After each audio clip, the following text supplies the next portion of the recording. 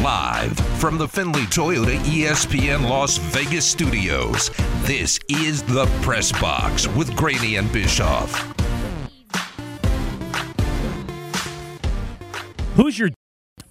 Where's Daddy? That's a better question. Where Daddy? Where do you think he is right now?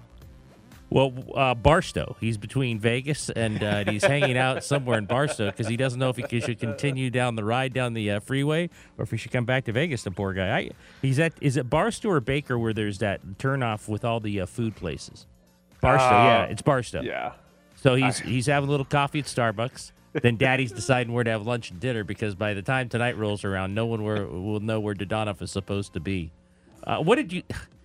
It was supposed to be like all quiet community. You know how we say, after the 10 o'clock hour, all these things happen. So you and I were probably doing the same thing, like kind of scouring Twitter and seeing, what was going to happen. But I don't know. Let's go to the first bite and we'll talk about it.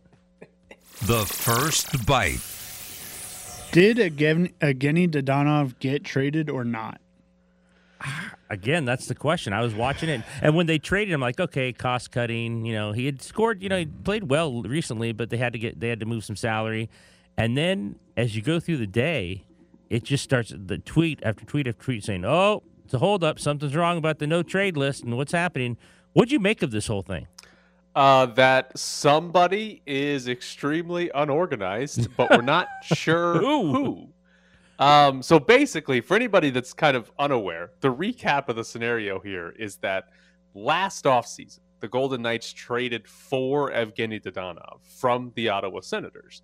The Ottawa Senators contract that they had given Dodonov had a limited no-trade clause. He could submit a list of 10 teams that the Senators could not trade him to.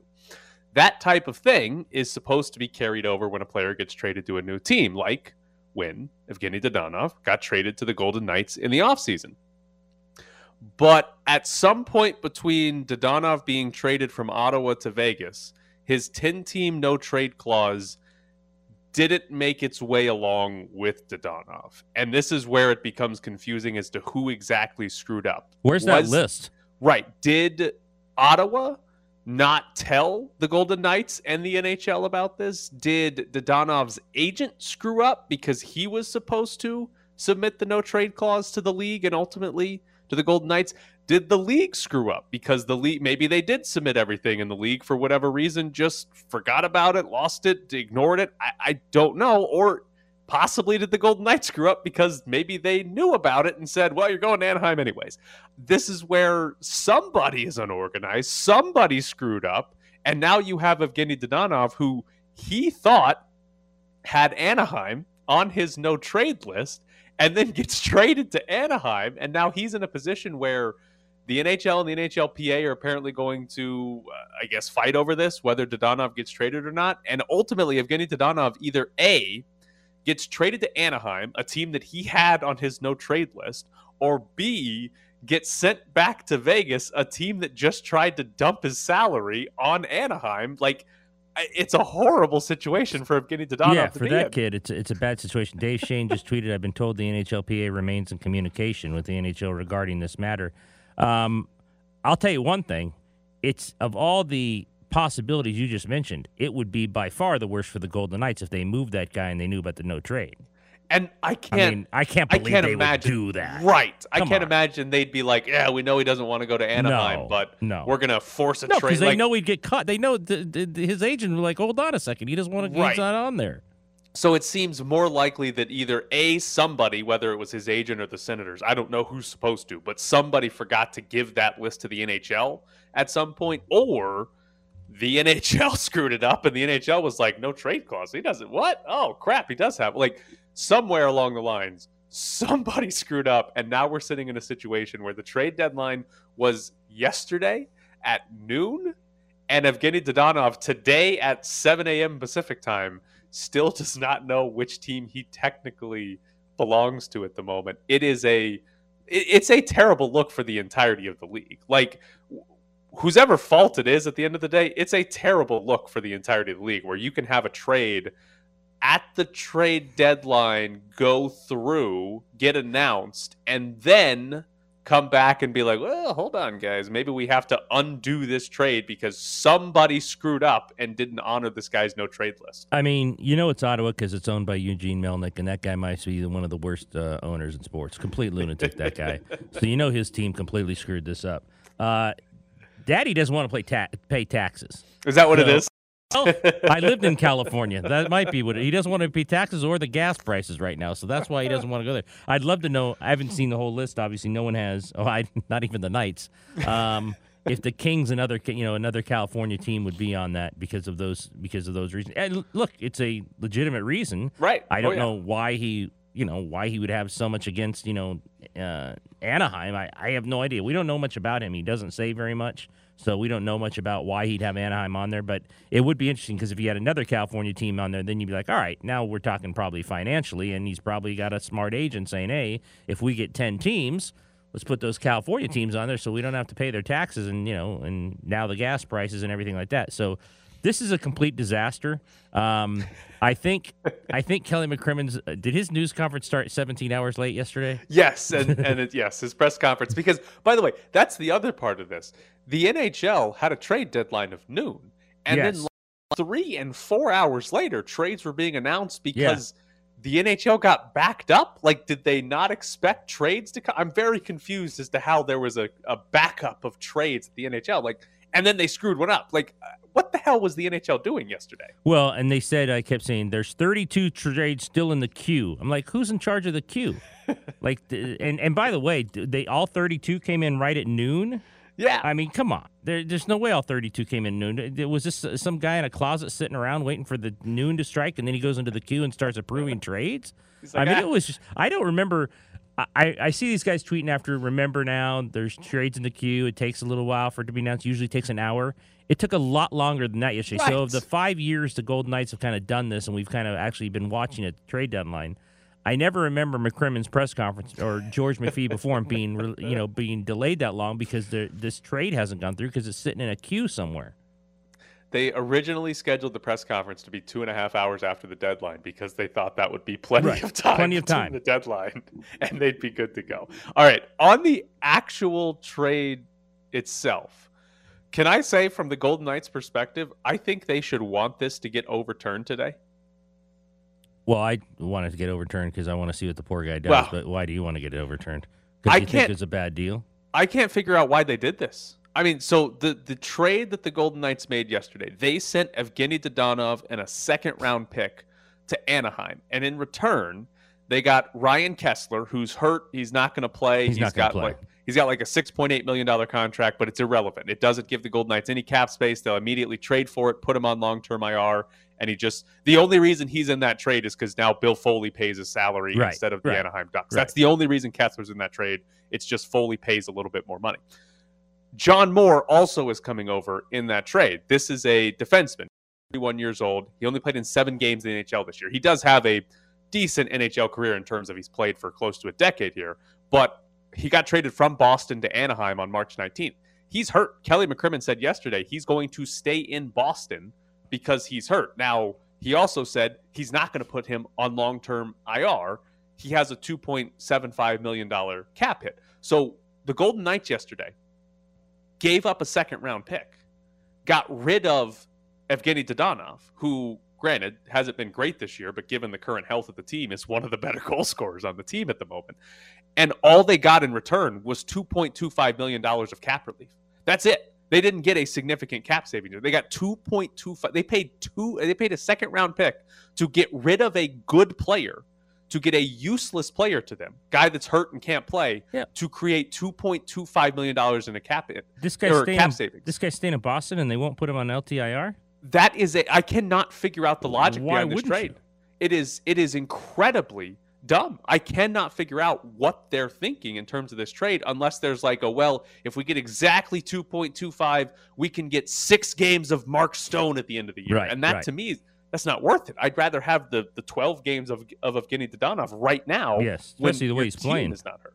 So to me, if I'm the Golden Knights, I want this overturned because I think that is a very dumb trade they made yesterday. Like, I can't figure out the logic behind they did it. They paid way too much to create $2.25 million in cap space. And the other part, if you're trying to create roughly $2 million in cap space, just attach like a 4th-round pick and trade Laurent Brossoit somewhere. Like that would have created the same amount of cap space, probably would have cost a lot less. I cannot figure out the logic for the Golden Knights behind this. It's one of the few trades they've made. Like they've made some bad trades in the past, right? Like the Marc-Andre Fleury trade, they got literally nothing for him. But the logic was understandable. They needed to create some salary cap space. They had 2 goalies making over $5 million each. It was impractical to keep both of them. You understood the logic. I don't understand the logic behind this trade because they paid way too much to create very little cap space in the end. It's a great point. It's a great point by you. I didn't know. I assumed. I was trying to keep up with Daddy, so I didn't know about this Moore guy. But the fact that they don't put him in LTIR and he's played 6 games and he's staying in Boston, do they think this guy's coming in and playing for the stretch run? And I think McCrimmon said yesterday they're going to put him in Henderson, which would save them an additional like $1 million in cap savings. So you get it up to 3.25, which again, but it's not Dodonov's number. Right, and ultimately, like maybe that helps Mark Stone come back before the regular season ends, or Alec Martinez, one of those 2 guys. Like ultimately, I guess that could happen, but it's still going to. What are you getting? 5 games, 6 games? Like, you're really giving up a 2nd-round pick for 5 or 6 games of Mark Stone? Like that doesn't make sense. There's not a logical reason to do that. So yesterday I said, they need to trade Riley Smith or Matthias Janmark unless they plan to re-sign them. And if they plan to re-sign them, they might need to move somebody else like Dodonov. My thought was they're going to trade Evgeny Dodonov and they're going to get an asset in return. Like they're going to give up Dodonov and they'll get something back because another team is going to want him. Apparently, there wasn't a contender that wanted him, and they made a deal with Anaheim, who's not in the playoff picture, simply to try to create $2 million in cap space. It doesn't make any sense. No, it doesn't. And now we're sitting around here, and we made a fun. I mean, I don't want to make fun of it's not his fault. That's the other thing. If you feel sorry for anyone in this completely scenario, you feel sorry for Dodonov. What do they say if this guy's to come back? And look, if he has to come back, he has to come back. It's professional sports. It's business. He's going to have to deal with that. But they just moved him for a 2nd-round pick. You know, does it cause any kind of turmoil, or do they just say, look, it was all about cap space. It had nothing to do with you. You were playing well. I think that's what they would tell him. But does he come back and play well, or does he come back and, kind of cop an attitude? I would imagine. I mean, okay, if the Golden Knights didn't screw this up, if it was Ottawa or his agent or the NHL, you say, listen, we tried to create some cap space. We thought we were going to get Mark Stone back, but hey, it fell through, and welcome back. I think it's kind of easier to talk to the player about that if somebody else screwed it up. If the Golden Knights knew he had a no-trade clause and still tried to force it through anyway, like if that's what we find out from this, I don't know how you bring Evgeny Dodonov back if you tried to force him out, even though he said specifically on his no-trade clause, no, Anaheim, no. That would be egregious and totally embarrassing for the Golden Knights. Right. That's why I don't think it is. I don't think McPhee and McCrimmon are sitting around saying, he's got that Anaheim, let's push this through.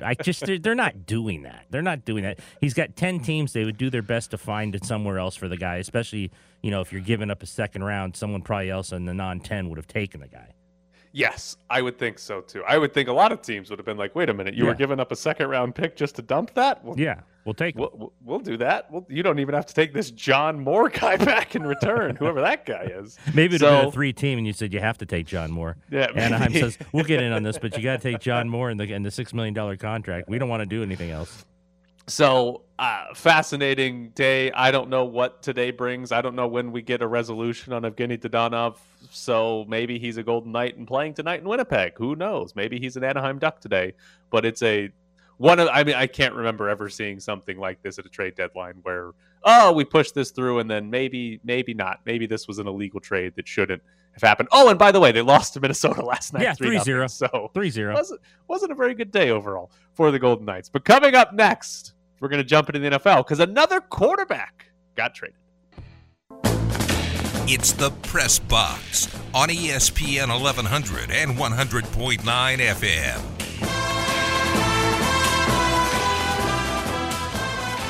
It has been a fun offseason in the NFL. Yesterday, Matt Ryan got traded to Falcons got a 3rd-round pick in return for Matt Ryan. Actually, let's start right there. Are you surprised Matt Ryan only went for a 3rd despite his pretty big contract? I think I am surprised. I think I was a little surprised that he went for 3rd. But I mean, Evgeny Dibanov one for I had to throw in a second. So I don't know. I mean, here's the fun comparison of it. If you're the Colts, obviously the Colts screwed up by giving up what ended up being a 1st-round pick to Philadelphia to get Carson Wentz. But this offseason, the Colts got 2 3rd-rounders and a 2nd-round pick swap from Washington for Carson Wentz. And then they only had to give up 1/3 to get Matt Ryan. The Colts, they terrible last offseason. They did great this offseason because they got more assets and upgraded at quarterback. I've heard, I'm glad you agree there, because I've heard a couple people on Twitter this morning arguing between who's better between Matt Ryan and Carson Wentz, and I started to laugh at it. Started to laugh at that. Yeah, I started laughing at it. Yeah. People in the media. That can't be real. Really? Yeah. Yeah. Matt Ryan is significantly better than Carson. Far better than Carson Wentz. Far better. The Colts were good before. You know, they've got a good team. They've got a good team around them. I think 9-8 last year with Wentz. 9-8 last year with Wentz. With that team around him, isn't he worth like at least 2 more wins? Yeah, I mean, so that's where the Colts sort of entered this now. They're AFC contenders. I mean, they last year, good offensive line, great running back, their wide receivers are good, and their defense was top 10 in DVOA last season. Like, this was a good team last year, and now they have Matt Ryan. And is Matt Ryan as good as he was, 5 years ago? No, but Matt Ryan is still a very good NFL quarterback, and he's better than Carson Wentz. And I have to imagine he's going to look even better, given that the team around him is going to be significantly better than what he just played with. Yeah, I think he have 3 or 4 wins.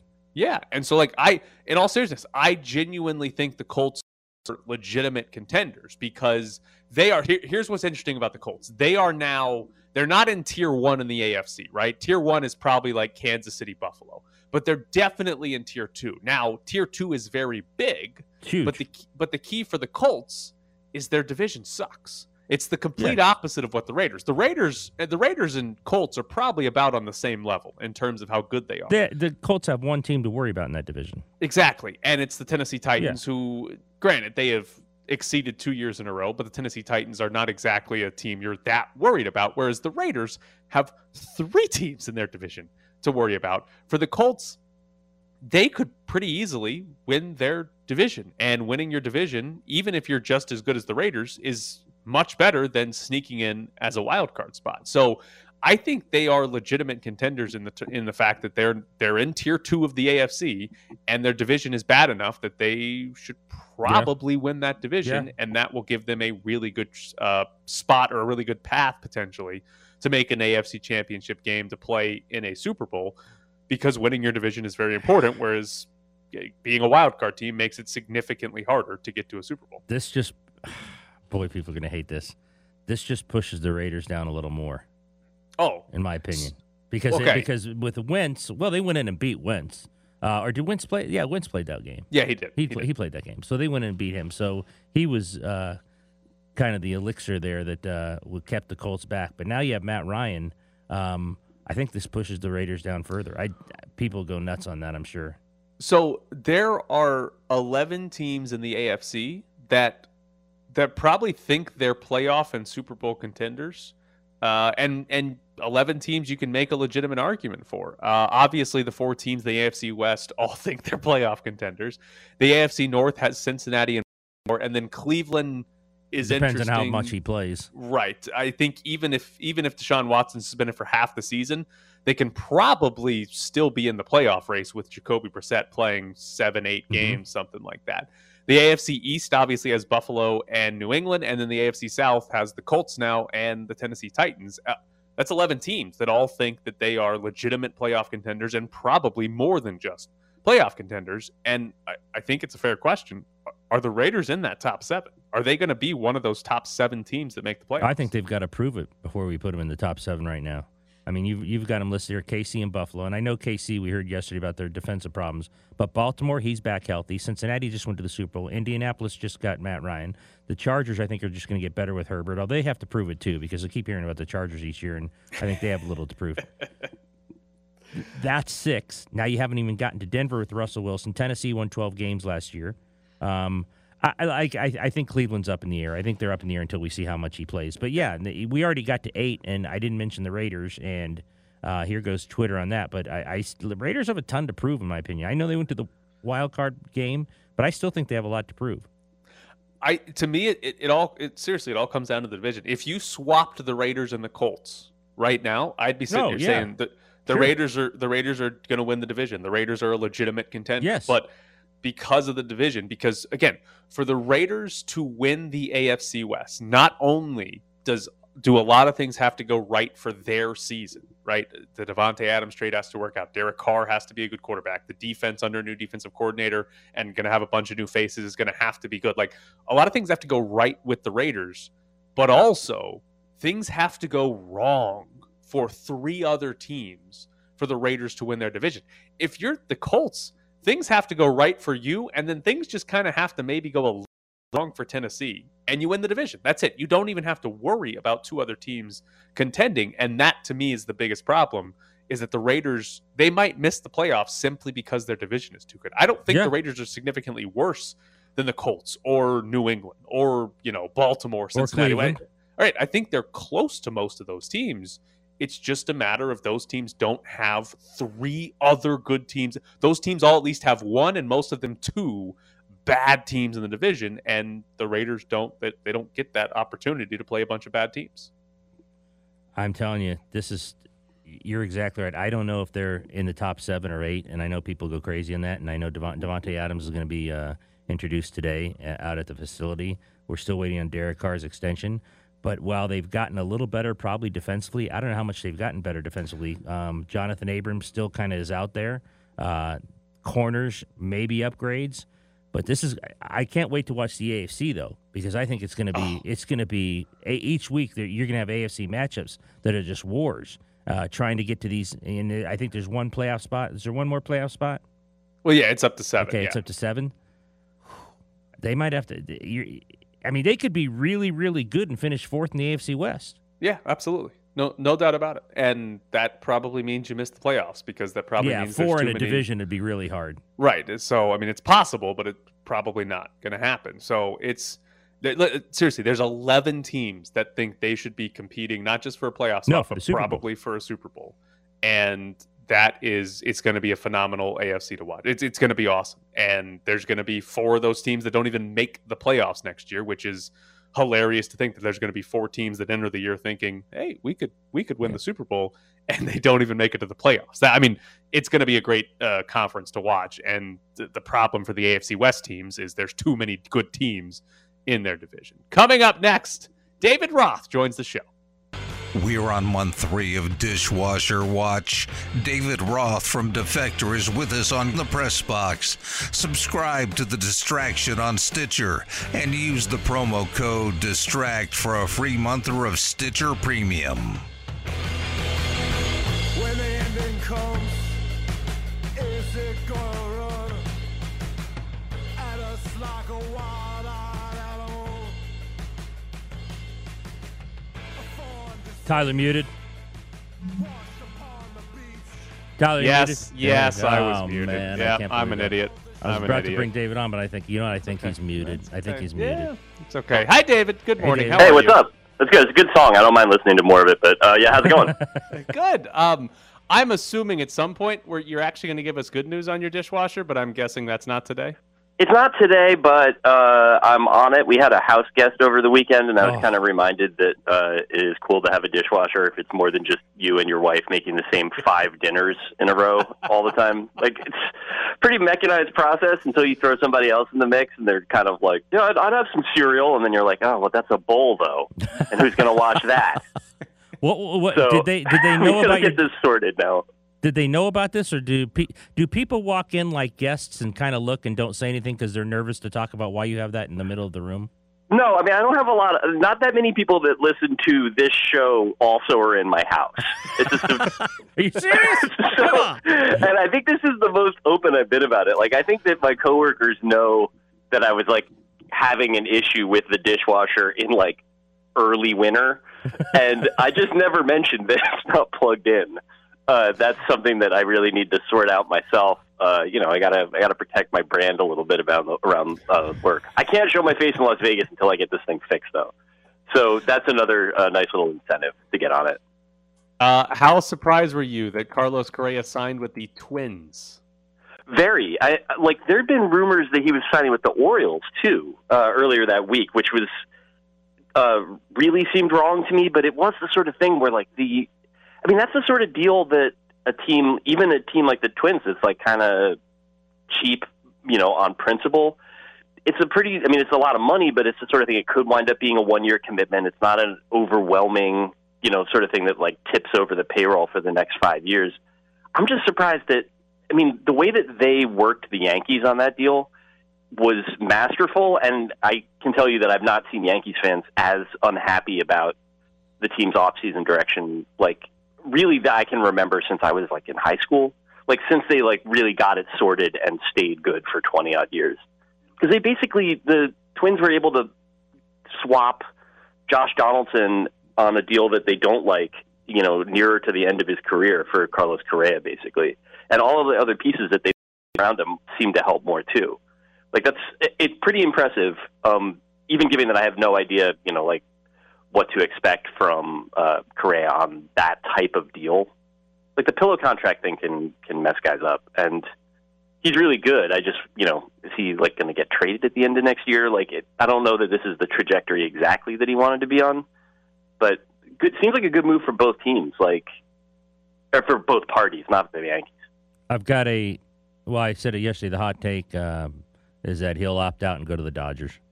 Yeah, that's why you build the opt-outs into the contract, right? It really has that feeling of who knows? Maybe he goes up there and he, falls in love with cured fish and polite people and decides that he's finally home.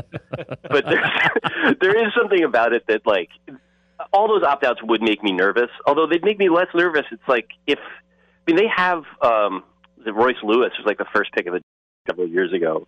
It's made his way very slowly up through the system. They have guys that, they had in mind as shortstops of the future. And if he leaves, then, they had a fun one season with him. Or they do wind up trading him at the deadline and, sort of cashing him in for more prospects, which is the kind of the cheesiest way it could go, and therefore the one that seems likeliest to me. But in all cases, I respect them rolling the dice. That. There's nothing about that roster except for the entire pitching staff that suggests to me they couldn't be good. Did he ultimately get screwed by the lockout, considering that Corey Seager signed the 10-year, $300+ million contract that he wanted, and apparently nobody was offering that post-lockout? It does kind of look like that, although I think it's the sort of thing where that money will be there for him. He's still Carlos Correa. I think it's... The issue, I guess, was just that, in any free agent season where there's this many really good players, roughly comparable in their 20s superstar quality players that all play the same position or two, somebody's going to get stuck, with the musical chairs sort of situation. I kind of thought that he'd take the deal that Javi Baez got and that he would take it more quickly, but somebody was going to be the last person standing on it. I'm just sort of surprised it isn't Baez, because Baez is by far, to me, the most flawed of those players. But I do think eventually he's going to get that $300 million. And as was posited earlier, if it happened from the Dodgers next year, I can't say that I would consider myself surprised about it. Good or bad that they've spent more this offseason than any time over 3.2 billion teams. Every day guys are getting 70, 80 million, and sometimes you have to say, who's that person? Yeah, I think it's good. It seems like one of those things where it kind of reminds you that the last 5 years of, more or less austerity were completely a choice on the part of the owners. Just absolutely not relative to we don't have the money to pay Jorge Soler or whatever. It was just teams kept deciding not to pay Jorge Soler, and now somehow the Marlins have decided that they're willing to pay him. And it's when guys like that are getting proper contracts that it seems like the system is working properly. I think that feeling after the last CBA and before this one, where it was the top of the market was very healthy, and Bryce Harper was always going to get his money and Max Scherzer was going to get his money. But then there's always these sorts of guys that just churn through, minor league deals, or there's people that change teams every year and wind up making $1 million or $2 because baseball's got a good union and that's how it is. That whole middle class of contracts, the 3-year $50 million deal, that just wasn't happening for a while. And the fact that it's happening again, I don't want to be too rose-colored glasses with it. I'm very happy that baseball's back, and I don't want to get out over my skis in terms of being too excited about it. But it does seem like now that those sorts of contracts are being signed, it's starting to feel more like what I think of as a proper baseball labor market. How much college basketball did you watch in the regular season versus this past weekend? So I watched a lot of apparently incredibly unrepresentative college basketball during the regular season. I watched, just sort of layabout habit, Saturday games. So a lot of Big Ten. I was watching Rutgers a lot this year just because I like to add complications to my life. And all the Big Ten games I watched, apparently, I missed that Michigan is actually good. I probably saw them 5 times. I'm still not convinced they're good. But, of all the teams that I watched there, I'd, talk myself into Wisconsin because they're annoying, talk myself out of Michigan because I, sincerely did not see them make a three-pointer the entire year. And now one of them's in the Sweet 16 and Wisconsin is not. And, who knows? I definitely binged hard the first 4 days, as, is my right as an American. But the real drop-off for me was that I used to have – this is the both college basketball pervert part of me and then also the leaving everything until 2 minutes before the deadline part of me. I would just go hard on the conference championships in years past. And so I would watch, ESPN has all those. So I'd watch the Big Sky Championship and talk myself into, because I saw some dude on Montana dunk. I'd pick them to win 2 games in the bracket. Just be like, did you see that dunk? It was great. He used 2 hands. It was amazing. And then they run into North Carolina or something where everyone could do it and it doesn't work that way. I did not go as hard on the conference championship week this year just because I got to pace myself. I'm not a young man. So you did do a bracket? I did a bracket. I did pretty, I guess it's one of those things where when all was said and done, I got about half the picks right, which is not bad, but it's the sort of thing where I can feel more or less okay about it, and then I can look at the bracket that we did for defector subscribers and stuff, and I'm in, I'm tied for 239th out of 600 something. So it's you can't really feel good about it, but I have a lot of coworkers who are in the 500s. So I guess something is there. No one got St. Peter's. I don't know. I met one guy who said that he picked St. Peter's to beat Kentucky because his friends are Kentucky fans and he wanted to annoy them. But I think that's the only way that you could land on this. I grew up 20 miles from St. Peter's, and I keep forgetting it exists. And now look at them. Then I've got to ask you if this is true, because there was a TikTok the other day my kids showed me that St. Peter's, there's a guy walking around a neighborhood, and it seemed like there were 2 houses, and he's like, welcome to St. Peter's. John Calipari should be fired. Is St. Peter's that kind of nondescript? Have you seen St. Peter's? So it's in Jersey City, and I've probably driven past the campus. It's nearish to where my college girlfriend lived. So I drove past it in my dad's car, trying to figure out how to get to my girlfriend's house. But that's probably if that's the most vivid memory I have of it. The one thing that I can say, and I've been trying to figure this out. So I was on a travel basketball team in 8th grade, and we'd play all over North Jersey in usually pretty crappy gyms. I remember one in Wallington, New Jersey that basically had a cinder block wall 8 inches on either side of the sideline. It was basically a child harm experiment with a basketball mixed into the middle of it. But I saw St. Peter's gym, and it's super duper small, and apparently not air conditioned. And I'm sure that I played there. I'm sure that I played there against a team from Christian Brothers Academy. I have all these thoughts in my mind, and yet I looked it up and Christian Brothers Academy is from down the shore. Why would they have been there? And also every gym, and this is the real St. Peter's thing, is that it kind of looks like every older Catholic institution's gym in Newark or Jersey City or any place where those schools are. So I have a good feeling towards it, and I'm sure that in 2 years, by the time I tell this story, I'll be like, yeah, I played on that floor, and I scored 12 points in a quarter. But damn, coach took me out. But in this case, it's going to be I want to believe, but I also am not sure I have any experience at St. Peter's beyond knowing that they exist. Well, he is David Roth from Defector. I look forward to over-exaggerated 8th grade travel basketball stories from you in the future. We all have our peaks. Mine just happened to be lower and earlier than I might have wanted. Thanks, guys. Have a good day. You too. Thanks, David. Yeah. So there is David Roth. The So cinder yes, block. even people that are from New Jersey don't quite know where or what St. Peter is. All right, that makes me feel better about not having any idea Do you know? anything about it. Do you know what the arena is called? And the only reason I knew this is I have to write some in the Sweet 16, so I had to look up facts on St. Peter's. Is it something fun? Like, is it Oh, it's Peacock very, no, Arena? it's very fun. It's very fun. What- No, it's funner than that. Run, Baby, Run Arena.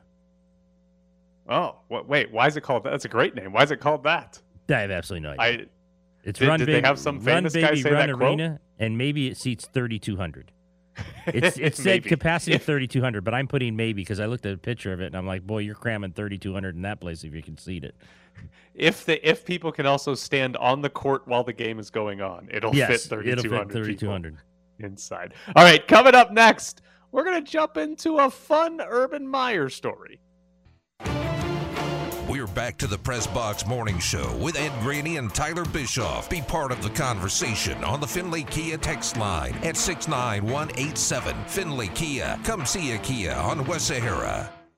We had a fun story from The Athletic yesterday about Urban Meyer and some more details on his tenure as the Jacksonville Jags head coach. One of the details that got pointed out the most was this. Urban Meyer said he conducted a 6-month deep dive on the NFL that included interviews with his former Florida and Ohio State players, as well as a study of the salary cap. But multiple sources said Meyer was unfamiliar with star players around the league, including, my dog's barking, 49ers receiver Deebo Samuel, Seahawks safety Jamal Adams, and Rams defensive tackle Aaron Donald. Quote, "Who's this 99 guy on the Rams?" Meyer asked one staffer during the season. "I'm hearing he might be a problem for us." Do you believe that Urban Meyer did not know who Aaron Donald was? Danny and I completely disagree and don't believe this. As Danny pointed out, he coached against him in college. Yeah. There's just no way he didn't know who had heard of Aaron Donald. I don't believe that for a second. I mean, it seems like an off-cuff, like joking remark. Right. I have to imagine Urban Meyer was trying to make a joke about this. However, the only pushback that I would have against it, because surely he knows who the hell Aaron Donald is. The only pushback I would have against that is I haven't heard any other story of Urban Meyer joking while being the head coach of the Jacksonville Jags. Every other story is about how this guy was a terrible head coach. Well, and that's either maybe that's maybe why the staffer believed him, because like this guy doesn't have a sense of humor at all. My God, he doesn't know who Aaron Donald is, right? I mean, you might say this guy's never told a joke in his life. This guy doesn't know who 99 Right. is. So, again, it's hard to imagine that he didn't know Aaron Donald, but I guess there's maybe a 1% chance that I could believe it. But there's more details in that story. This one was also fun. In his first staff meeting, so Urban Meyer gets the job first time in the NFL, first staff meeting, Meyer criticized the way NFL teams operate, noting specifically that coaches failed to take proper care of players' health. And then, according to multiple sources in the meeting, Meyer said, "I hate scouts. Scouts are lazy." It was an especially jarring comment given that scouts were also in the room. That I believe. I don't believe not Aaron Donald, but this one I absolutely believe. The other part of that is Urban Meyer criticized NFL teams for not taking proper care of players' health. Urban Meyer kicked his own kicker in warm-ups one day. Yes. Like, what? He's worried about how other teams are treating players when he's just kicking his kicker because he missed a preseason kick? He walked up and kicked him in warm-ups or something? Like, what is he talking about? And then this one was probably the most uncomfortable of the details. The Jaguars signed John Brown last year, and according to The Athletic, not long after John Brown signed, he ran the wrong route in practice. And after practice, he and Trevor Lawrence went through it again, right? Ran through that route again. And Meyer apparently walked up to them and said, "Hey, Trevor, you've got to slow it down for him. These boys from the South, their transcripts ain't right." Okay. John Brown was from Florida. Didn't play for him, right?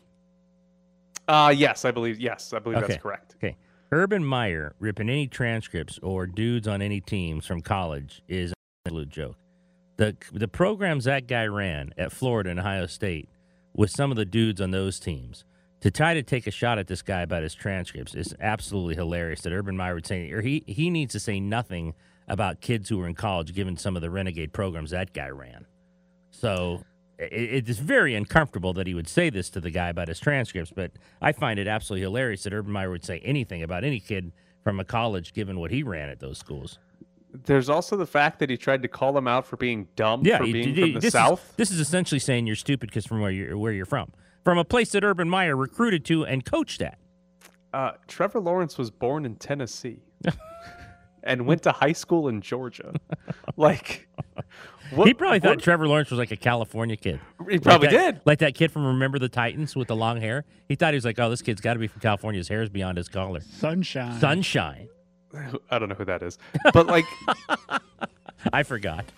I can't imagine walking up to two people that are from the South and telling one of them, hey, the other guy's dumb because he's from the South. Really? I'm also from the South, Urban. What do you think's happening here? And then the last thing from this story that I thought was really interesting, DJ Chark had no problem going on the record with The Athletic. All these other details have been anonymously sourced. DJ Chark, he talked about, he said, he feels like threats are what motivates. I would come in and he would tell us if the receivers weren't doing good. He was going to fire us and fire our coach. DJ Chark had no problem putting his name on this, so good for DJ Chark. He apparently really didn't like Urban Meyer. You've got players in fear they're going to lose their jobs. You've got coaches who belittled us, and I can't imagine he was doing behind closed doors. I'm surprised he lasted for that long, to be honest with you. Yeah. What a complete Urban joke. Meyer, unsurprisingly, massive failure as an NFL head coach.